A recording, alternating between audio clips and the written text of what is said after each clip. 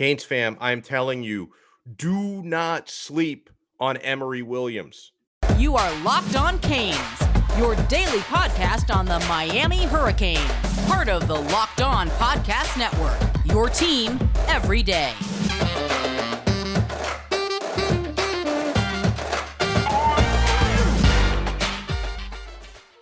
I am Alex Dono, your host, and thank you so much for making Locked On Canes your first listen of the day. We're available free wherever you get your podcasts and available free on YouTube.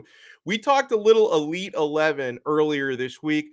Let's talk to a man who was covering the Elite 11 finals. And the Miami Hurricanes were in the unique situation of having two 2023 commits competing at the Elite 11 finals. John Garcia Jr. from Sports Illustrated, he's the director of football recruiting from SI, joins us. John, how are you? Doing well, Alex. Good to be on with you from the other side of the country. Yeah, man. And I got to tell you, your Elite 11 recap and rankings with Sports Illustrated, excellent. And the pleasant surprise that I got as I went through the Sports Illustrated rankings of the overall performers in the 3 days of Elite 11 finals, I don't think a whole lot of Canes fans were expecting Emory Williams to be a top 3 performer. Because again, Emory Williams was someone who got discovered late, just a 3-star. So a lot of people were sleeping on him. And a lot of Miami fans, of course, were a lot more excited for Jaden Rashada's commitment than Emory Williams. So what was it, John Garcia, that stood out about Emory Williams and why he performed well enough to be top 3? Well, the first thing is his frame. You know, you see kids listed at great sizes, and you kind of question it in this day and age.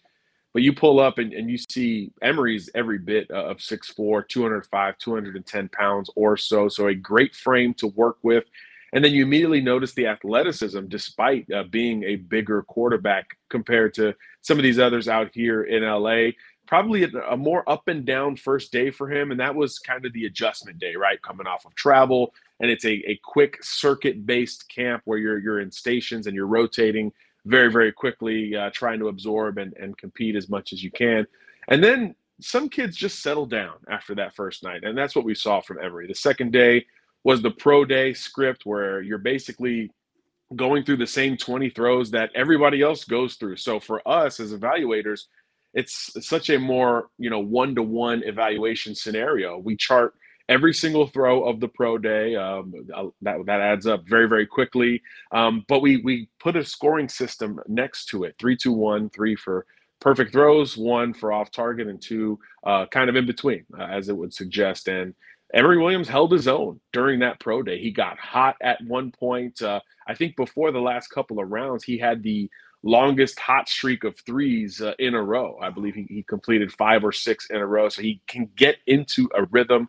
And then on the third day, he was even better. On Thursday, he won the accuracy gauntlet by those same metrics that Zach Goodall puts together for us. Shouted him out on Twitter, charting almost 1,000 throws over a few days. And Emory Williams came out on top Thursday. So he just inched closer and closer every single day. That third day was more about the physical ability to move and hit stationary targets and take direction from these great coaches that are out here as well. So I think the whole stock up vibe is certainly surrounding Emory Williams as much as any quarterback that we got to see out here. And he can do a little bit of everything. There's not a glaring weakness that we could identify after 3 days. I think he was most comfortable in the intermediate levels, but he could push it down the field, and he even flashed a little bit during some limited 7-on-7 to wrap up the event as well. So a very, very impressive and surprising performance altogether, and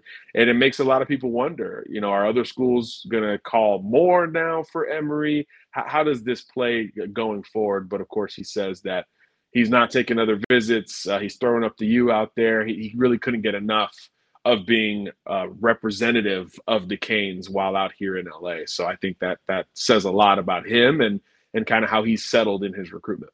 That is great to hear. Great buzz for Miami quarterback commit Emory Williams. We'll talk about Jaden Rashada right after we talk about Built Bar.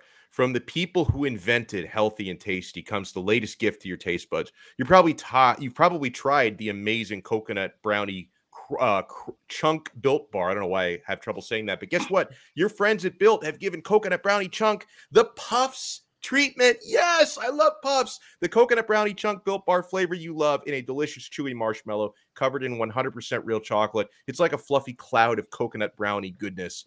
But stop drooling, guys, and listen. They are good for you. Low calorie, low sugar, high protein, and all delicious. Coconut brownie chunk puffs are only here for a limited time. Go to built.com now to make sure you don't miss out. They're going fast because they taste amazing. All Built Bars are made with collagen protein, which your body absorbs more efficiently and provides tons of health benefits. Eat something that tastes good and is good for you. And the best part about Built Puffs is, of course, they taste amazing, but you can enjoy them guilt-free because they're actually good for you guys. They are the perfect treat. Perfect when you've got a craving, you need to satisfy your sweet tooth, or if you need a quick, healthy snack, they are an excellent source of protein. Delicious coconut, rich, sweet brownie, creamy marshmallow.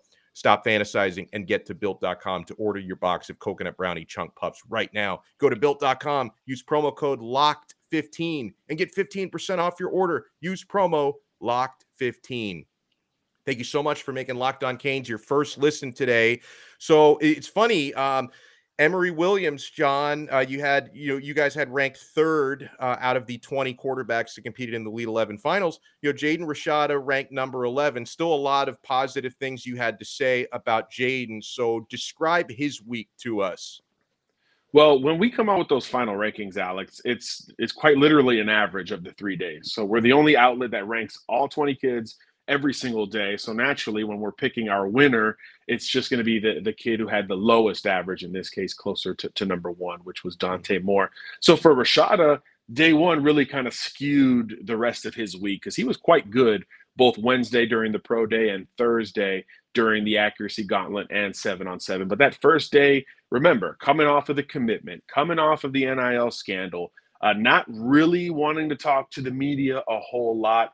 You could see it during his body language. He just didn't feel like he was in great shape. He had lost weight. And he told us, I was taking so many visits and committing and all that he hadn't really thrown consistently for quite a while. So if you use that as a mulligan, Rashada has easily a top 10, closer to top 5 week out here at the Elite 11. He finished, I believe, 6th on Wednesday, 7th on Thursday. So he was right there among the best after just getting some kinks out on Wednesday night. But even then, you saw flashes. And I think that's what makes Jaden such an intriguing quarterback.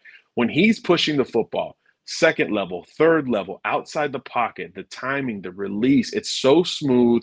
And the ball just jumps off of his hands like it does for a few of these guys, even at the Elite 11. He has a top 3 different compared to a lot of guys. And I think that's why there's so much excitement around his game. And talking to him, Alex, there's this sense now of the calm is coming. He said, hey, I'm going to go take a vacation after this. And he's totally going to reset. And I think he's going to gear up for a huge senior season up at Pittsburgh High School in California. Because when he started clicking it, it looked about as pretty as it gets out here. And I think that's what's fascinating about these two quarterbacks, right? I think Emory, maybe the ceiling isn't as high, but the floor looks really good.